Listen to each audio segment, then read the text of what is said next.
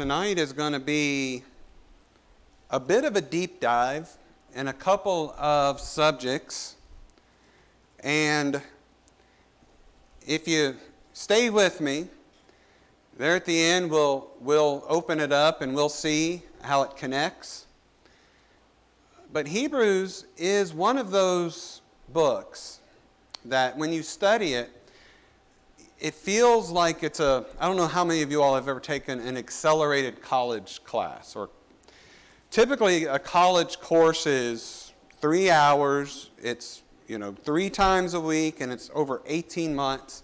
Accelerated college is 4 hours all at once in a short amount of time. It's like 12 months. And so Hebrews is like that. There's only 13 chapters in here, but it could be 50. There's so much here.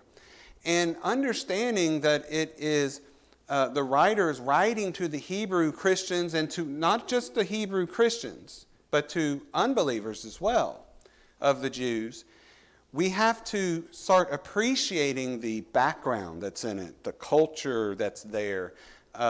We need to explore what is in the mind of the Jew as he's reading these words. And when we do that, it enriches. I mean, the message is the same all throughout here. But what is beautiful about Hebrews is all the application and the things that you learn that you didn't know about the Judaism, about the Jews, about the law, about things. One of the things that we're going to look at, and we're going to look at verse 4. Now we're going to start here. And the lesson is to verse 14. Now, I want to just say this. We'll go as far as we can. Okay? I don't anticipate getting out of verse 5. But I will read the entire verse 4, the 14 for context. All right, so Hebrews chapter 1, verse 4. Being made so much better than the angels, as he hath by inheritance obtained a more excellent name than they. For unto which of the angels said he at any time, Thou art my son, this day have I begotten thee. And again, I will be to him a father, and he shall be to me a son. And again, when he bringeth in the first begotten into the world, he saith, And let all the angels of God worship him. And of the angels he saith, Who maketh his angels spirits and his ministers a flame of fire? But unto the Son he saith, Thy throne, O God, is forever and ever. A scepter of righteousness is the scepter of thy kingdom. Thou hast loved righteousness and hated iniquity. Therefore God, even thy God, hath anointed thee with the oil of gladness above thy fellows. And thou, Lord, in the beginning hast laid the foundation of the earth, and the heavens are the works of thine hands. They shall perish, but thou remainest, and they all shall wax old as doth a garment. And as a vesture shalt thou fold them up, and they shall be changed. But thou art the same, and thy years shall fail not, or not fail. But to which of the angels said he at any time, Sit on my right hand until I make thine enemies thy footstool? Are they not all ministering spirits sent forth to minister for them who shall be heirs of salvation? So, as we look at now chapter 1 and chapter 2, if we don't need to look at our outlines, but I can kind of summarize that it is basically talking about Jesus is better than the angels in Hebrews chapter 1 and Hebrews chapter 2. And we see that immediately starting in verse 4. Now look at verse 4 and let's read this. Being made so much better than the angels, and then what's the next word? As he hath. Now, he makes the statement, verse 4. Jesus is better than the angels. Then that word as launches the next 2 chapters. Then he goes on to support that statement. How is Jesus Christ better than the angels? And why is Jesus Christ better than the angels? All right, so before we begin, let's go to the Lord in prayer. Our Heavenly Father, we thank you for this evening to come together, to open up your word, Father, where we may grow and we may just get on our knees and thank you, Father, for just your love to us. and your salvation through Jesus Christ. Lord, as we attempt to learn and we desire your truth, Father, may you bless it. In Jesus' name, amen. So we're going to talk about, like I said, a couple of subjects. We're going to go into some more details because it's interesting when he is making the case, the writer of Hebrews is making the case that Jesus is better. He starts with angels. Now remember who he's writing to. He's writing to the Jews. He's writing to Jewish believers and unbelievers. Why would he start with the angels? Well, let's look just real briefly at what are angels. Now again, I'm not going to do an exhaustive study of what angels are tonight. We can save that for a systematic theology type of lesson. But I want us to study enough about angels where we understand the background on them for the purpose of why he adds him here. Why would he add the angels here in this verse? Well, the angels we know from the Word of God, and first of all, I want to say that my understanding of angels, that I use the Scriptures. I don't use things outside of the Scriptures, like the book of Enoch. The book of Enoch talks about angels. There's other books that are outside of the canon of Scriptures, 66 books, that do talk about angels. But the understanding that I want to gain, I believe, is good enough that the Lord has given us enough information, and that's sufficient. So I don't need to go outside of the scope. Plus, I don't know if they're reliable. I know the Word of God is reliable. And so, what does the Word of God say about angels? Well, first, they're spirit beings. They're created by God. They do not have flesh and blood, but they do have bodies. They're not constrained by the laws of nature, but they're also not omnipresent. They can't be in more than one place at one time. The fact that they were created is Psalm 148:2. It says, "Praise ye him, all his angels. Praise ye him, all his hosts. Let them praise the name of the Lord, for he commanded, and they were created." Angels can appear in human form, but never a possession of a human. They never possess a human, but they can assume a human body. Hebrews 13:2, we are told, we are warned to be careful how we treat strangers because we could be entertaining angels unawares. The appearances that the angels make in the Bible, well, there's 4 different types. First of all, the recognizable human form. The angel that announced the virgin birth to Mary appeared to Mary in a recognizable human form in Luke chapter 1, verse 26. The angels also appeared to Abraham when they went down to Sodom and Gomorrah in Genesis chapter 18 and 19. Angels can also appear in dreams. The angel appeared to Joseph in a dream and said, "Do not fear to take thy wife, Mary, for what she has is conceived of the Holy Ghost."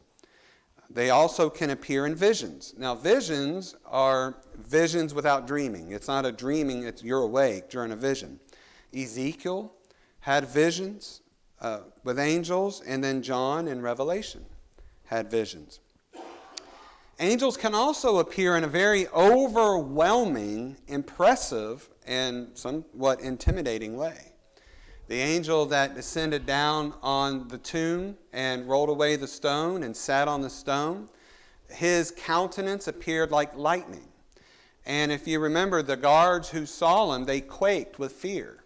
So it was an impressive, overwhelming visual that they saw. Now, angels do speak to people in the Scriptures. But I want to say this. Angels do talk to people, but they never talk to people apart from what God has to say. Angels are messengers of God. They do the work of God. They minister to God and they minister to us. But whenever an angel spoke, it was the will of God for that angel to speak. You're not going to get a rogue angel, at least a holy angel. We'll talk about that here in a minute. And you're not going to get one of God's angels speaking to you that's apart from the will of God or that's not truth. So, we know that angels, they constitute an order of creatures higher than man. In look, chapter 2, verse 7, it says, and he's talking about man. Look at verse 6. At the very middle of it, it says, what is man that thou art mindful of him, or the son of man that thou visitest him? Thou madest him a little lower than the angels. So he's talking about man there. So the angels are a higher form of creation that God has made, but yet believers, when we are glorified with Christ, we will reach a status far above the angels. In Ephesians chapter 1, verse 20. And actually, we will judge the angels. And that's in 1 Corinthians chapter 6. Now, angels do not marry. They're not able to procreate. In Matthew chapter 22, some interpret neither are they marriage or given in marriage as an assumption that angels are genderless. But we know that angels are spirit. They have no gender. But when they take on the form of humans, then I don't know. Typically, we see males in the scriptures. There's two classes of angels. There's the elect angels and the non-elect angels. And that's what I was talking about earlier. The elect angels are those who God has reserved and preserved unto holiness. The non-elect angels are those who the Lord had permitted to fall. And we see a third of the angels fall. And there's no redemption possible for them. There's different ranks of angels. We see the archangel, Michael, highly ranked angels like Gabriel, cherubims, and seraphims. The cherubims dealt with the throne of God. They worshiped and praised God, but yet they were used for specific tasks, like guarding the Garden of Eden. Seraphims only worship God. And we know they have 6 wings, 2 that cover their eyes, 2 that cover their feet, and 2 that fly. Now, angels are immortal. They do not die. Matthew chapter 22. We never see God creating more angels. So as however many angels there are, we just assume God created them all at once. There's an estimated trillions from the language of the various parts of Scripture that we see multitudes, legions, thousands upon thousands and thousands, from Daniel's visions to John's visions to Ezekiel's visions to Elisha's visions. I actually heard somebody say that somebody put it to task to number the angels from the Scriptures. And they couldn't do that. I mean, there's trillions of them. And, I just got to thinking, man, talk about busy work. Somebody, at the office, if you got nothing to do, why don't you figure out how many angels there are? I'm like, how long is that going to take you? But he came up with trillions of angels. We were not sure. Now, the purpose of the angels, they praise the Lord and do His commands. Psalm 103:20. They minister to the believers. That's what we read in verse 14. Are they not all ministering spirits sent forth to minister for them who shall be heirs of salvation? They also gave the law to Moses, and they will accompany Christ at His second coming. There's also evil angels. These evil spirits war against God and His saints. Ephesians chapter 6. Verse 12 says, we wrestle not against flesh and blood, but against principalities, against powers, against the rulers of the darkness of this world, against spiritual wickedness in high places. Lucifer, Satan, is the chiefest of the evil angels. And Lucifer used to be a cherub.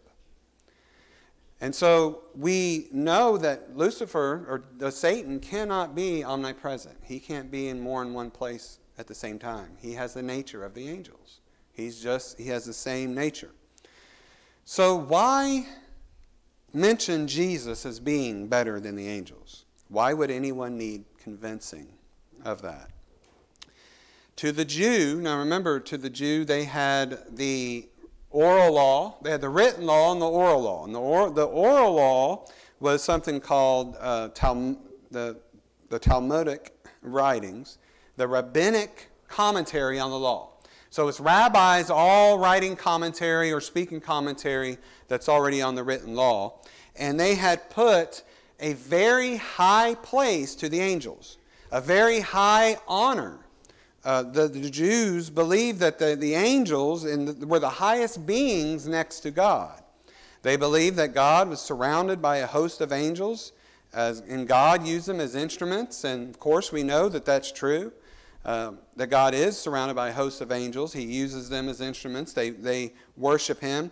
But the error had creeped in that many, not all, but many had taken it too far and started to worship the angels. They believed that the angels acted as God's senate or council, and that God did nothing without consulting the angels. Some thought that, remember the passage in Genesis when it says Elohim, He says, "Let us make man in our image." A lot of them believe that He was talking about the angels and the angelic council. We know that's heresy. So they've elevated the angels higher than they should be elevated. They believe that there were groups or ranks of angels. They split all these angels into controlling elements of the universe. You had the angel of the stars, the calendar angel, the angel that controlled the seas, the frost, the dew, the rain, the snow. So they had an angel for everyone. But above all else, they exalted the angels because they believed that the angels were the mediators of the covenant with God at Mount Sinai. Now, we all know that the angels were present to give Moses the law at Mount Sinai. Stephen references it, and so does Paul. Paul references it in Galatians 3:19. He says, "Wherefore then serveth the law? It was added because of transgressions till the seed should come to whom the promise was made, and it was ordained by angels in the hand of a mediator." The law was ordained by angels, and actually Stephen uses this language. He says that the law was received by the disposition of angels. So the law was received by the angels in the hand of the mediator. The angels weren't the mediator. Who was the mediator? Moses. That's who the angels gave the law to. Now we know the law was God-breathed. God spoke. It was the finger of God. But it had to be physically delivered to Moses. Physically. And that is the angels. Now it is important that we understand that Paul says Moses was the mediator. The angels did participate with God in the giving of the law, but Moses was previously determined to be the mediator for the people. Moses is the mediator of the old, Jesus is the mediator of the new, not the angels. So, like I said, some, but not all, took that too far, so they worshiped the angels as mediators. Now, hopefully you can start seeing where this becomes relevant to our Hebrews chapter 1 verse. Then they started worshiping, the angels are the mediator. And so they started worshiping the angels. This is what John Gill said, that worshiping of angels was a practice very early that prevailed among so-called Christians, both Jews and Gentiles, and for a long time it had continued in Phrygia and Pisidia. And actually some people credit Simon Magus for the creation or the author of this idolatry. Now also in Colossians, Paul implies that there was an issue with angel worship going on. He says in Colossians 2:18, "Let no man beguile you of your reward in a voluntary humility and worshiping of angels, intruding into those things which he hath not seen, verily puffed up in his fleshly mind." So he is definitely condemning these people who are in Colossae. Now, we have to remember the church of Colossae that he was writing to. This is very early on in the church. So what do we know was happening very early in the church? Well, there were signs. The Holy Spirit gave them gifts that we do not have today. And remember what Peter said during the Sermon of Pentecost, how it said that the young men would see visions, the old men would dream dreams. So it's very probable that these people, these false people, were coming into Colossae and saying, "I had a vision.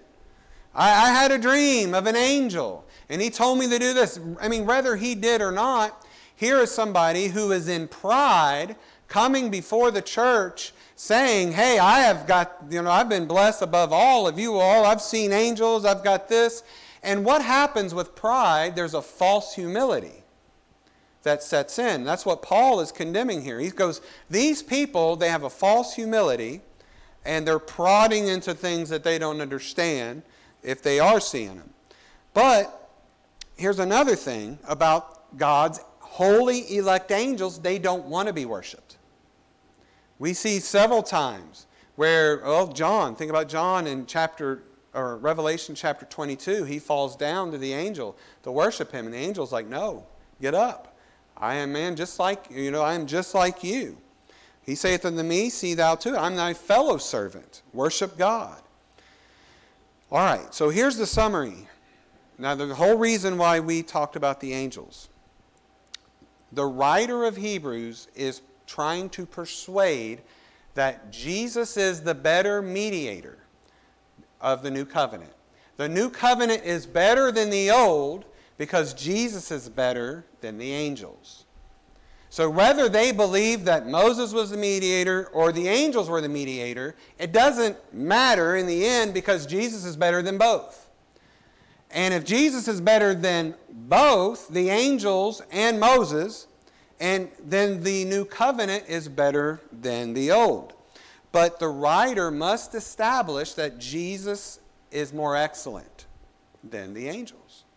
And that is the rest of chapter 1 and into chapter 2, to the very end of chapter 2.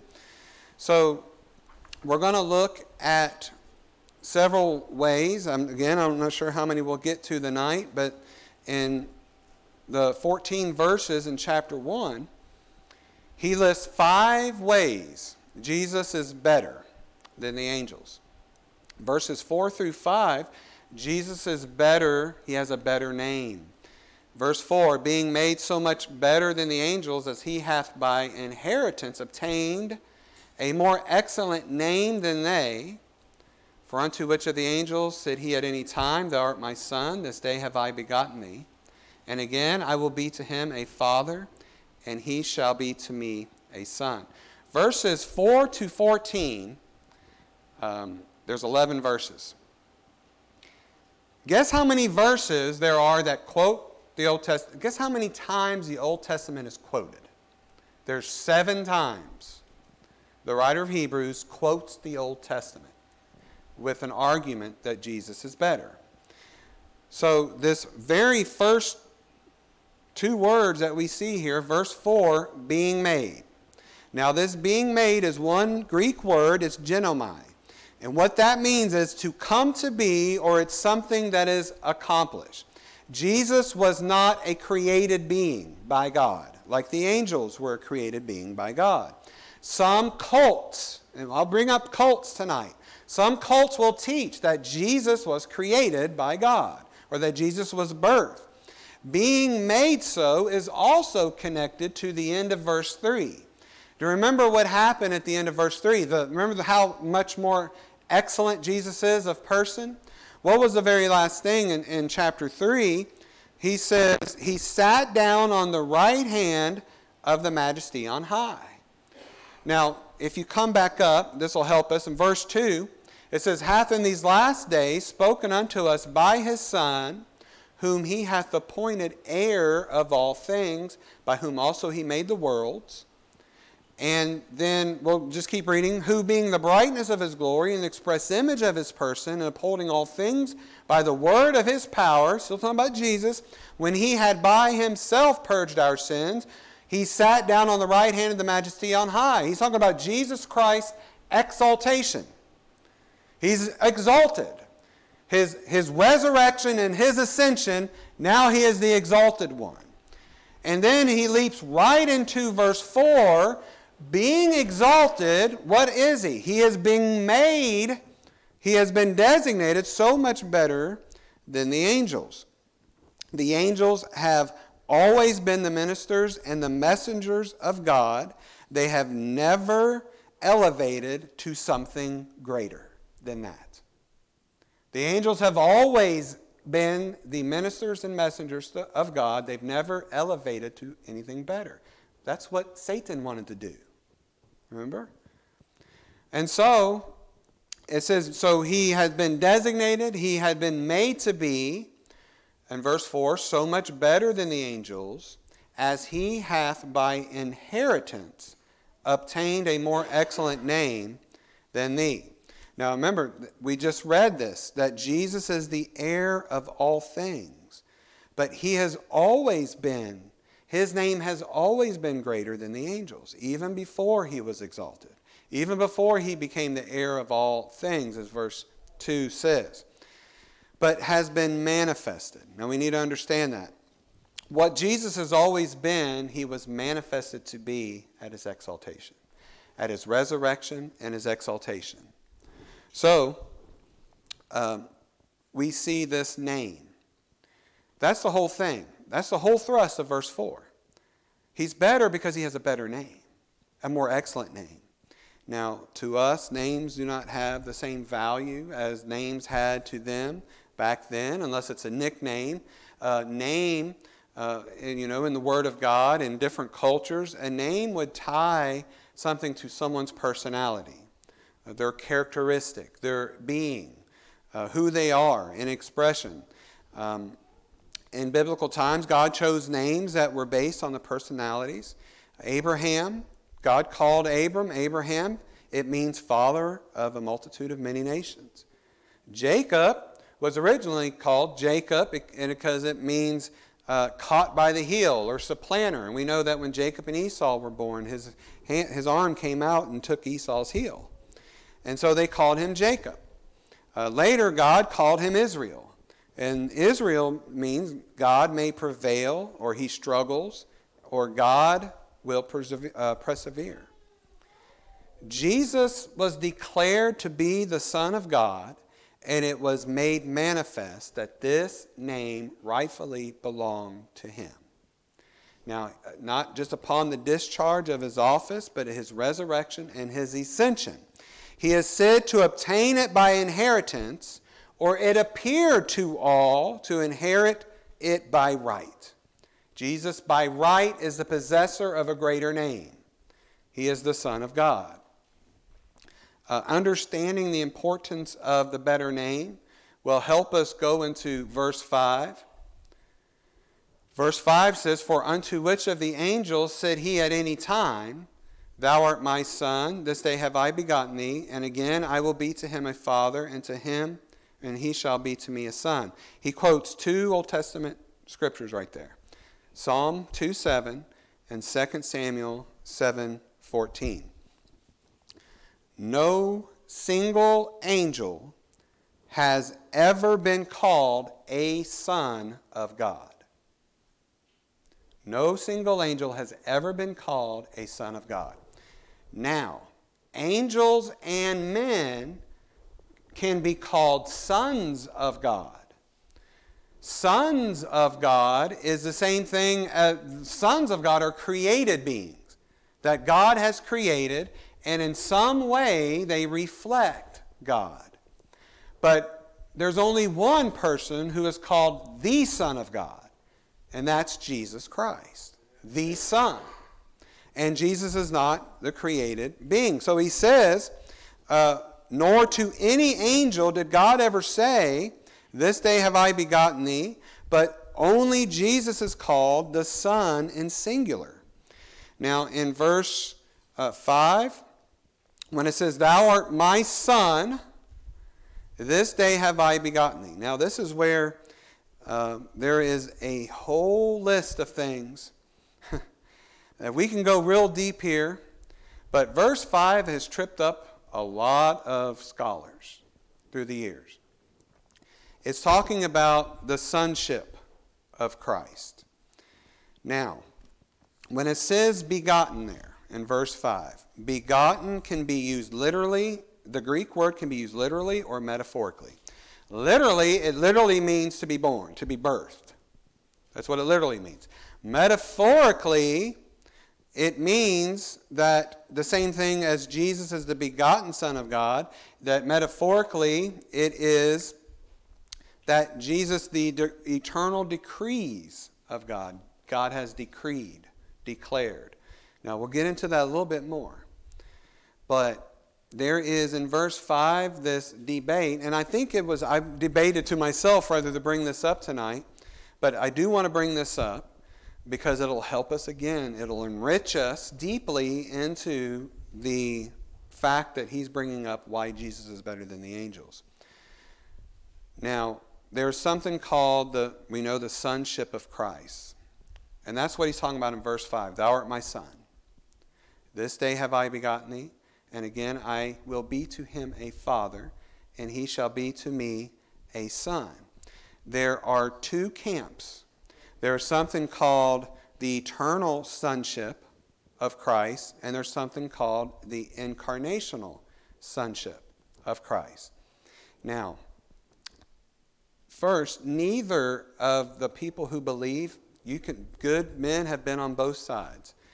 Both groups believe in the pre-existence, eternality of Jesus and the Godhead. Okay? Both of those camps do. One camp says that Christ was the Son of God as a title or a name before his incarnation. That's called eternal sonship. He was never subordinate to the Father in eternity. When I say eternity, I mean eternity past, before his incarnation, that Jesus was the Son in the Godhead. The Father, the Son, and the Holy Spirit. That's called eternal sonship. Now there's another camp that believes that Jesus did not become the Son until his incarnation. What they say, they do believe in the Trinity. They do believe in the eternality of Christ. So what they say is that there was no distinction in persons before the incarnation. There was no Father, Son, and Holy Spirit. It was just God. And it was in three. So Jesus did not inherit that title until he was born. And they use verse 5 as that.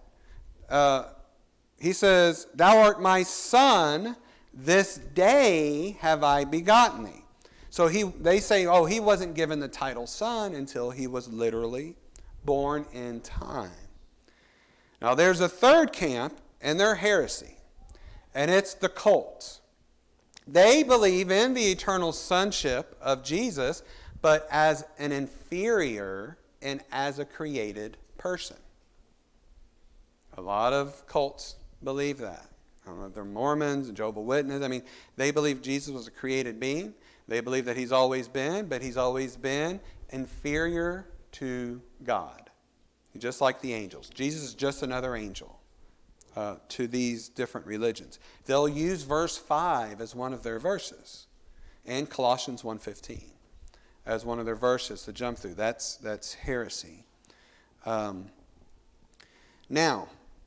what's interesting is most of y'all know the name John MacArthur. He's Reformed, but he's a scholar. There's some things I reject that John MacArthur believes in, but there's when it comes to sovereignty, and there's Dad always said, "Take the meat, throw away the bones." There are some things that I do agree with. He used to be the incarnational sonship, but now he has flipped. So he has flipped now to eternal sonship, that Jesus has always been the Son. And I read this article that he wrote, and I liked where he said he had the eureka moment. He says the hang-up that he always had in sonship was he felt that it would have described Jesus in an inferior role in eternity. Before incarnation, he felt like, Jesus as Son would have been inferior to God, the Father, so that can't be. So the Son must have come in time. So he always thought that he would be subordinate. But he said he discovered that in this culture, and that's why I said it's rich to get into the culture, a dignitary's adult son was deemed equal in stature and privilege with the Father. In this culture, and probably still today, an adult son is esteemed equal with the Father. And that makes sense if you read John chapter 5, verse 18. Therefore the Jews sought the more to kill him, Jesus, because he not only had broken the Sabbath, but said also that God was his Father, making himself equal with God. Jesus said that I am the Son, and the Jews went to stone him because what he effectively was saying, I'm equal with the Father. So, because Jesus is the Son does not mean he's inferior to the Father or subordinate to the Father. And so that relationship can exist pre-incarnation, before he was born, because they are co-equal and they coexist. We know the Godhead. Now, there's a lot of things that are wrong. Now, both sides have scriptures to back both, but there's some things that are intuitively wrong with the incarnality of God's sonship, because if you don't have distinct persons in eternity past, then how was Jesus conceived of the Holy Ghost if there's no God the Spirit? And so there's a lot of things that are kind of wrong with that. But when Jesus was called the Son of God, it's understood categorically as his title of deity. Therefore, if Jesus' sonship signifies his deity and his equality with the Father, it cannot be a title that pertains only to Jesus' incarnation. So verse 5 can't be talking about Jesus' birth. Now, let me restate that. It can't only be talking about Jesus' birth. It's talking about the deity it's talking about the sovereign decrees of God. I promise I'll wrap this, I'll tie this all together here in the end. All right. The beginning that is spoken in verse 5, thou art my son, this day have I begotten thee. That begotten, in that context, it refers to the eternal decrees of God, not a point in time. John Gill said this: Christ is the Son of God, not by creation, not by adoption, not by office, but by his nature. He has always been the Son of God. He is the true, proper, natural, and eternal Son of God, and as such is owned and declared by Jehovah the Father in these words, today I have begotten thee. So he's always been. Now, why is this important? Because you might read this in verse 4, being made so much better than the angels, as he hath by inheritance obtained a more excellent name than they. You could read that and say, well, wasn't he better before his exaltation?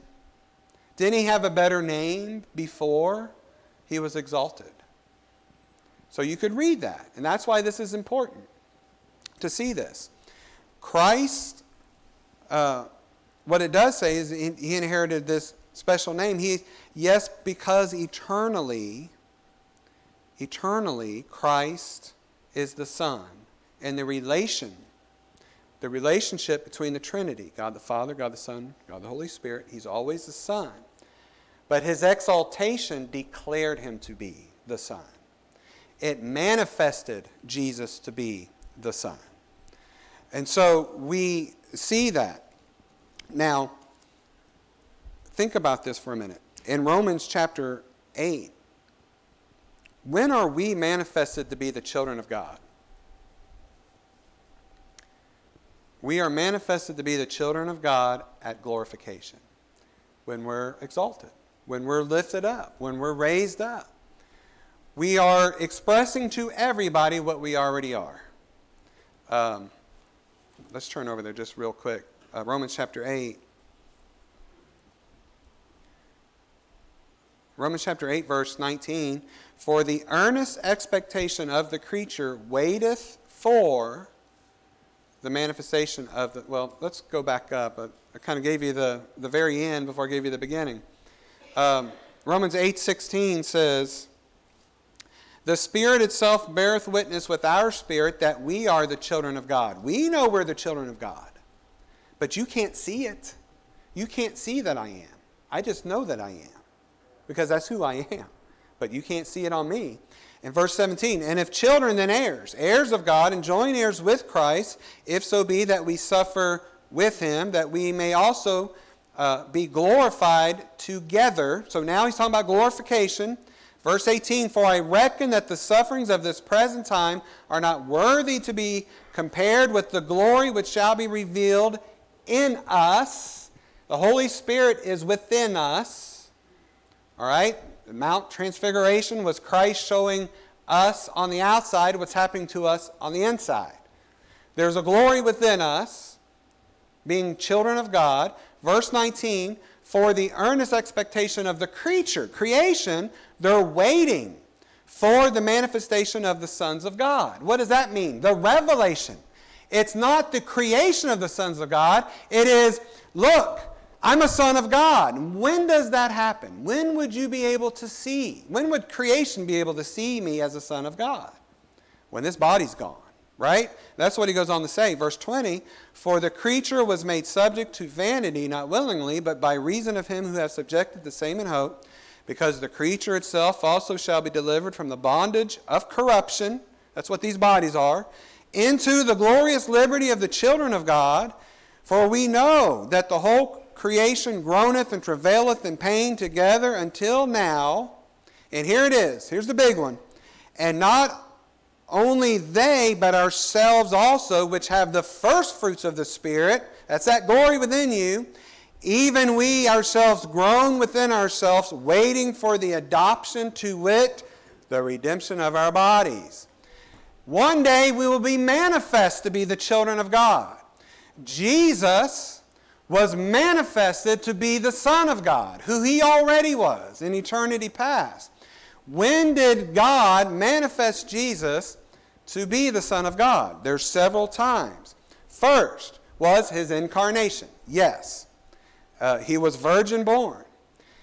Then, at his baptism, God said, this is my Son, who I'm well pleased. His baptism was another one that he was manifested, the Son of God. What was other times? God gave Jesus testimony through miracles, signs, and wonders. Jesus claimed to be the Son of God, not one of the sons of God, plural, but the actual Son, the Messiah of God, pre-eternal, pre-existent, and God gave him witness of his claim through miracles, signs, and wonders. And he gave him at the Mount Transfiguration, what did God say? This is my beloved Son. So God gave him witness. There was another manifestation of Jesus as the Son of God. Then what was the next one? The resurrection. Jesus laid claim that he is the Son of God. Remember what Romans 1 said, that he was born after the seed of David, after the flesh, but he was declared to be the Son of God by the power of the resurrection. And finally, it was his exaltation. And that's what verse 1, 2, and 3 is. Isn't it beautiful how connected this all is? That as God is exalted on the right hand of God the Father, he's exalted and he has been given that name, and that all see his name. And he has claimed the right to be the Son of God. He has a more excellent name than the angels, because his name is who he is. It's his being. He's the Son of God. He's the Messiah. So, if God has confirmed Jesus to be the Son, then the name of his person is greater than any angels or of any man. His name is above every name. Therefore, okay, that's part one. Now that we understand that, we need to understand God has given him a name above every name. We saw it in Philippians. And his declaration, this day have I begotten thee, that his declaration is manifestation of who he is. He's laid claim to that perfect right of who he is.